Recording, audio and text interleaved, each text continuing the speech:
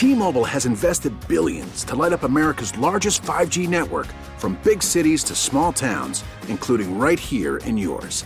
And great coverage is just the beginning. Right now, families and small businesses can save up to 20% versus AT&T and Verizon when they switch. Visit your local T-Mobile store today.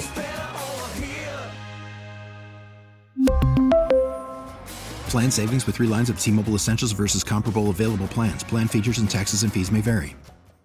Listen to every MLB game live. In the deep left center field, it is high, it is far, it is gone. Stream minor league affiliates. The Midwest League home run leader. And watch the best baseball highlights and look-ins on MLB Big Inning. MLB At Bat is your all-in-one live baseball subscription for only $3.99 per month. Deep left field, it's gonna go. Alvarez ties the game. Subscribe to At Bat within the MLB app today. Major League Baseball trademarks used with permission. The Parkins and Spiegs Show. If y'all ready, give me a hell yeah. Oh, hell yeah. I think hearing Morning Wani always is instructive. I come from a school now, going back to Jimmy, that we never hired anybody unless one of the inner circle personally worked with this guy. We always did everything together. No outsiders ever. Jimmy's the boss. But I'll just say this. You get your rear end in there and you play the way you know how to play. Now that's it. That's all I gotta say. Frankly, I'm depressed and ashamed. And I think Dave is the consigliere, right? He's the number 2. You know me. Yeah, I'm more behind the scenes. All I ever wanted was to carve out a little piece. Enjoy some grandkids. I love working with you guys and the score, to be up here in Chicago with my grandkid. Tony Wise is Spider, right? Oh, no. Tony Wise, I think he might be like the enforcer. The enforcer, the go get stuff done guy. Yeah. The NCAA calls up both ex-FBI guys, and they say, we want to talk to Tony Wise. And they have a lawyer. And our attorney, who's still my attorney, Nick Christian. So what do I owe you, counselor? You'll pay me when I actually have to do something. Let's hope that day never comes, right? So Norv Turner a captain? Norv Turner's a captain. Norv Turner, one of the better offensive play callers in football. Making you captain. Butch Davis. It was Jimmy, myself, Tony, Butch Davis. No more Butchie. No more of this. Who's Whitey? Here you go, yeah. He seems to be involved in every crime in the city. Maybe Whitey isn't so squeaky clean. Artie Bucco, like his friend who's like, he's definitely like made money off of Dave. Joey DeBono's coming down here from Tofano's restaurant up there in Chicago. Joey's a member. Look, let's just... We'll wipe my tab at the restaurant. Texans are saying that Jerry Jones is Uncle Junior. Like, he deserves the respect, and he once was the boss. Oh, yeah. But everybody knows he's losing it. The bottom line is, I heard bells. I'll tell you what, you go upstairs, you look for your teeth. I'm going to fix you something to eat. I had a banana in there. This is our best work here. Tony Wise was down there with us, and a couple other guys I won't get into. Give me a call back on an outside line. 1, 2, 3, and here we go, Jim. Here we go. Here we go, Jim. Here we go, Tony. The Parkins and Spiegs Show. Afternoons from 2 to 6 on 670 The Score in Odyssey Station.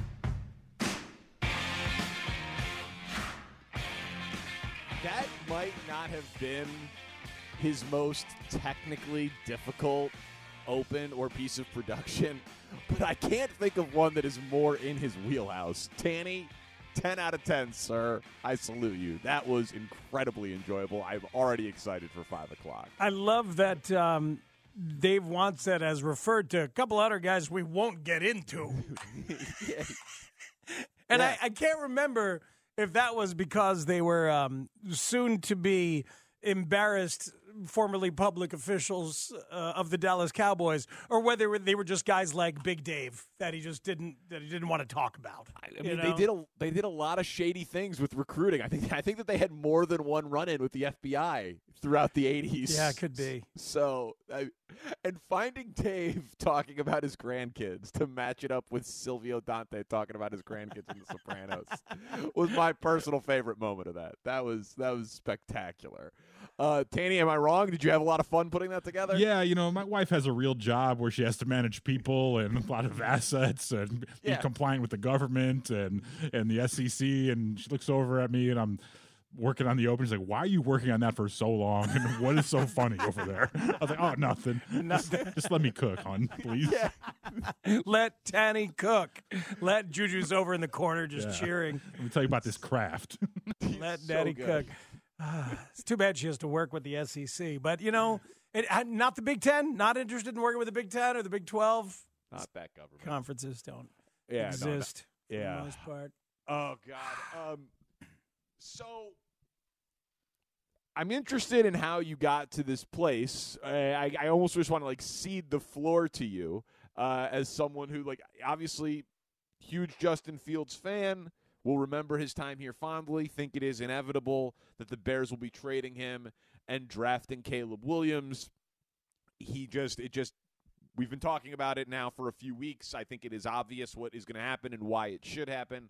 I can give you 1,000 reasons as to why, but you have not been there as fervently as I have been. Where are you now? Well, here's the thing. I have a declaration to make about Caleb Williams. I'm speaking for myself, which I think is important. Good. But I'm also speaking to anyone who maybe has shared my concerns. It has been frustrating to see Mitch and then Justin Fields clearly be trying to learn to be a pocket passer in the NFL on the job.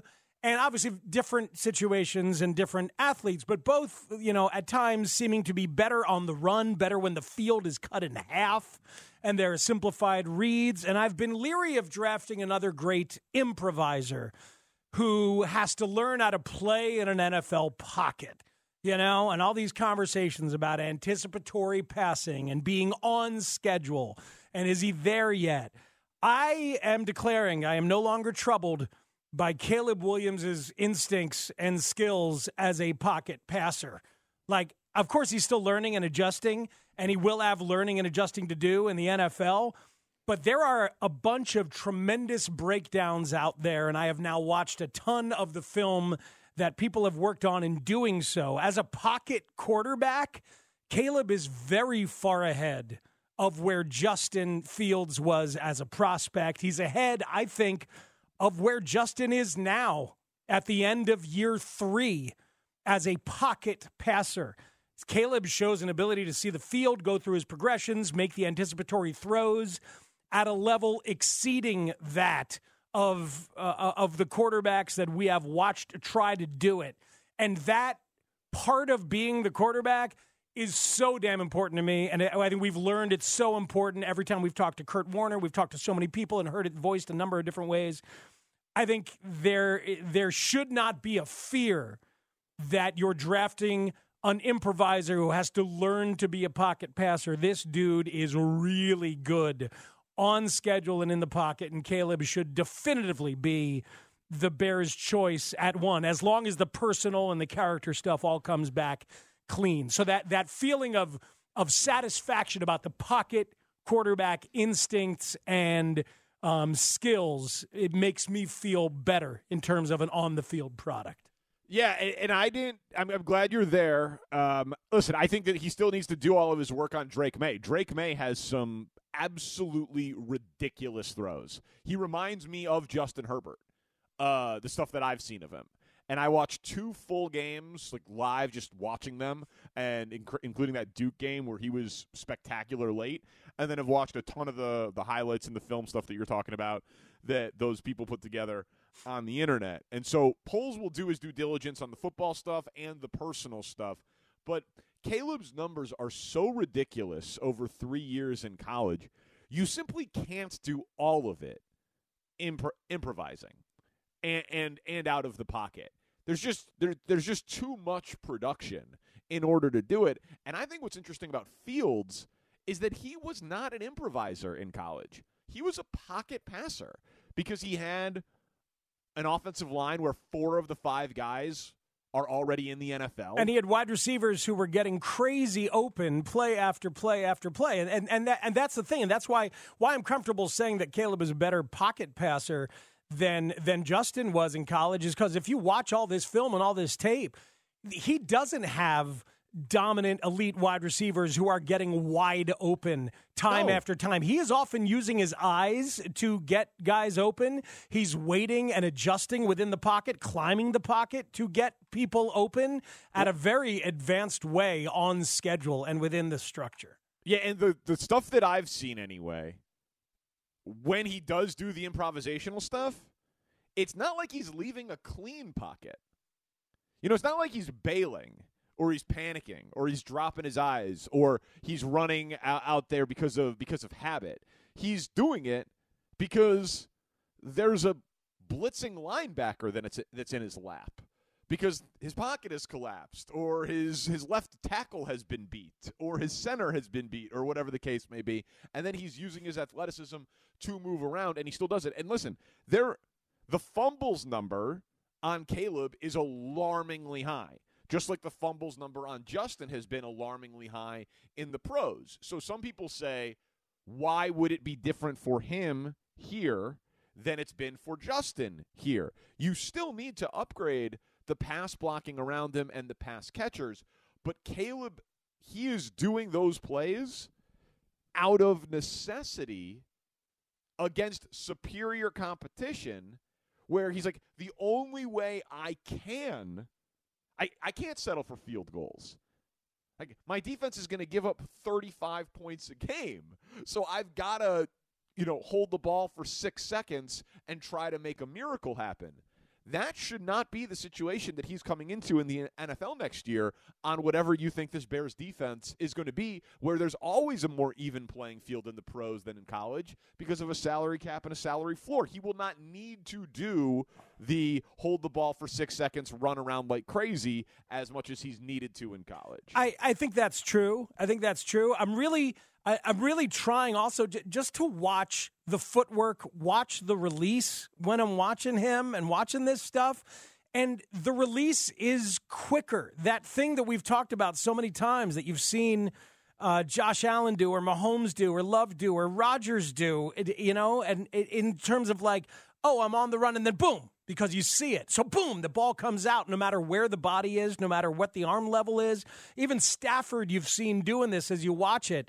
There's a willingness to throw it from any of those platforms and an ability and an arrogance to take the shot from Caleb Williams, which may result in more interceptions than Justin threw. But I'd rather have that early on because Justin eventually got gun shy, man. He didn't put the ball in harm's way, but it was often gun shy to make throws that were there. And you watch the tape, Caleb is not gun shy.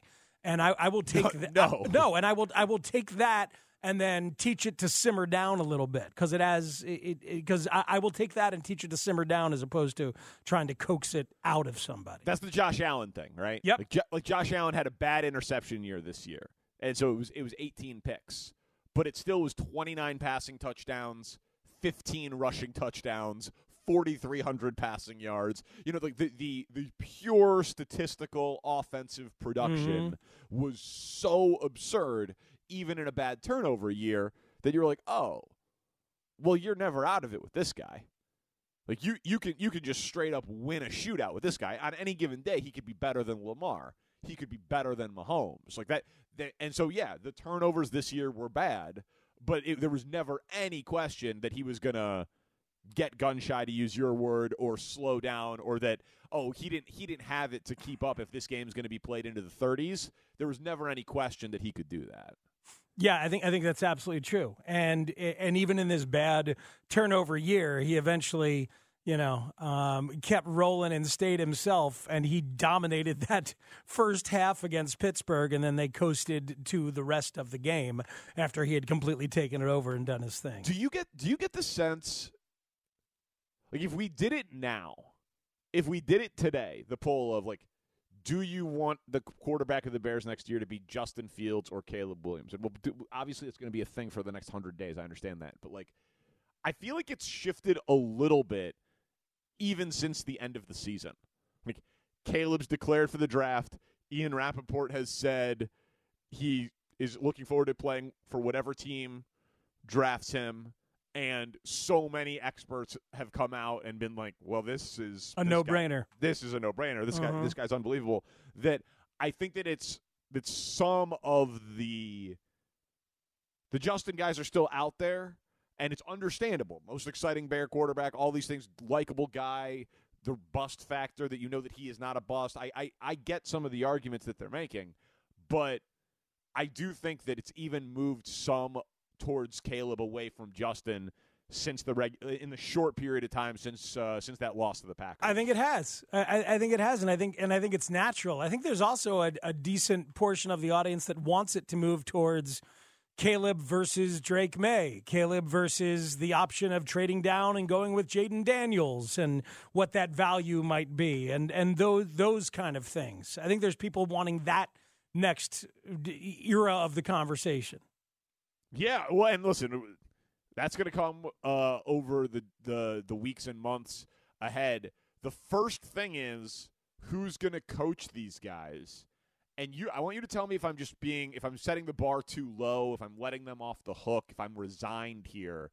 Because as I've heard so many people have these conversations, and we did it a lot yesterday about the names for the Bears OC job, I find myself not as worried about it as I otherwise normally would be. And I'll explain why next on The Score. T-Mobile has invested billions to light up America's largest 5G network, from big cities to small towns, including right here in yours. And great coverage is just the beginning. Right now, families and small businesses can save up to 20% versus AT&T and Verizon when they switch. Visit your local T-Mobile store today.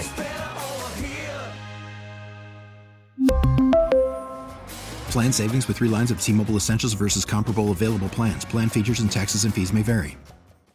We get it. Attention spans just aren't what they used to be. Heads in social media and eyes on Netflix. But what do people do with their ears? Well, for one, they're listening to audio. Americans spend 4.4 hours with audio every day. Oh, and you want the proof? Well, you just sat through this ad that's now approaching 30 seconds. What could you say to a potential customer in 30 seconds? Let Odyssey put together a media plan tailor-made for your unique marketing needs. Advertise with Odyssey. Visit ads.odyssey.com.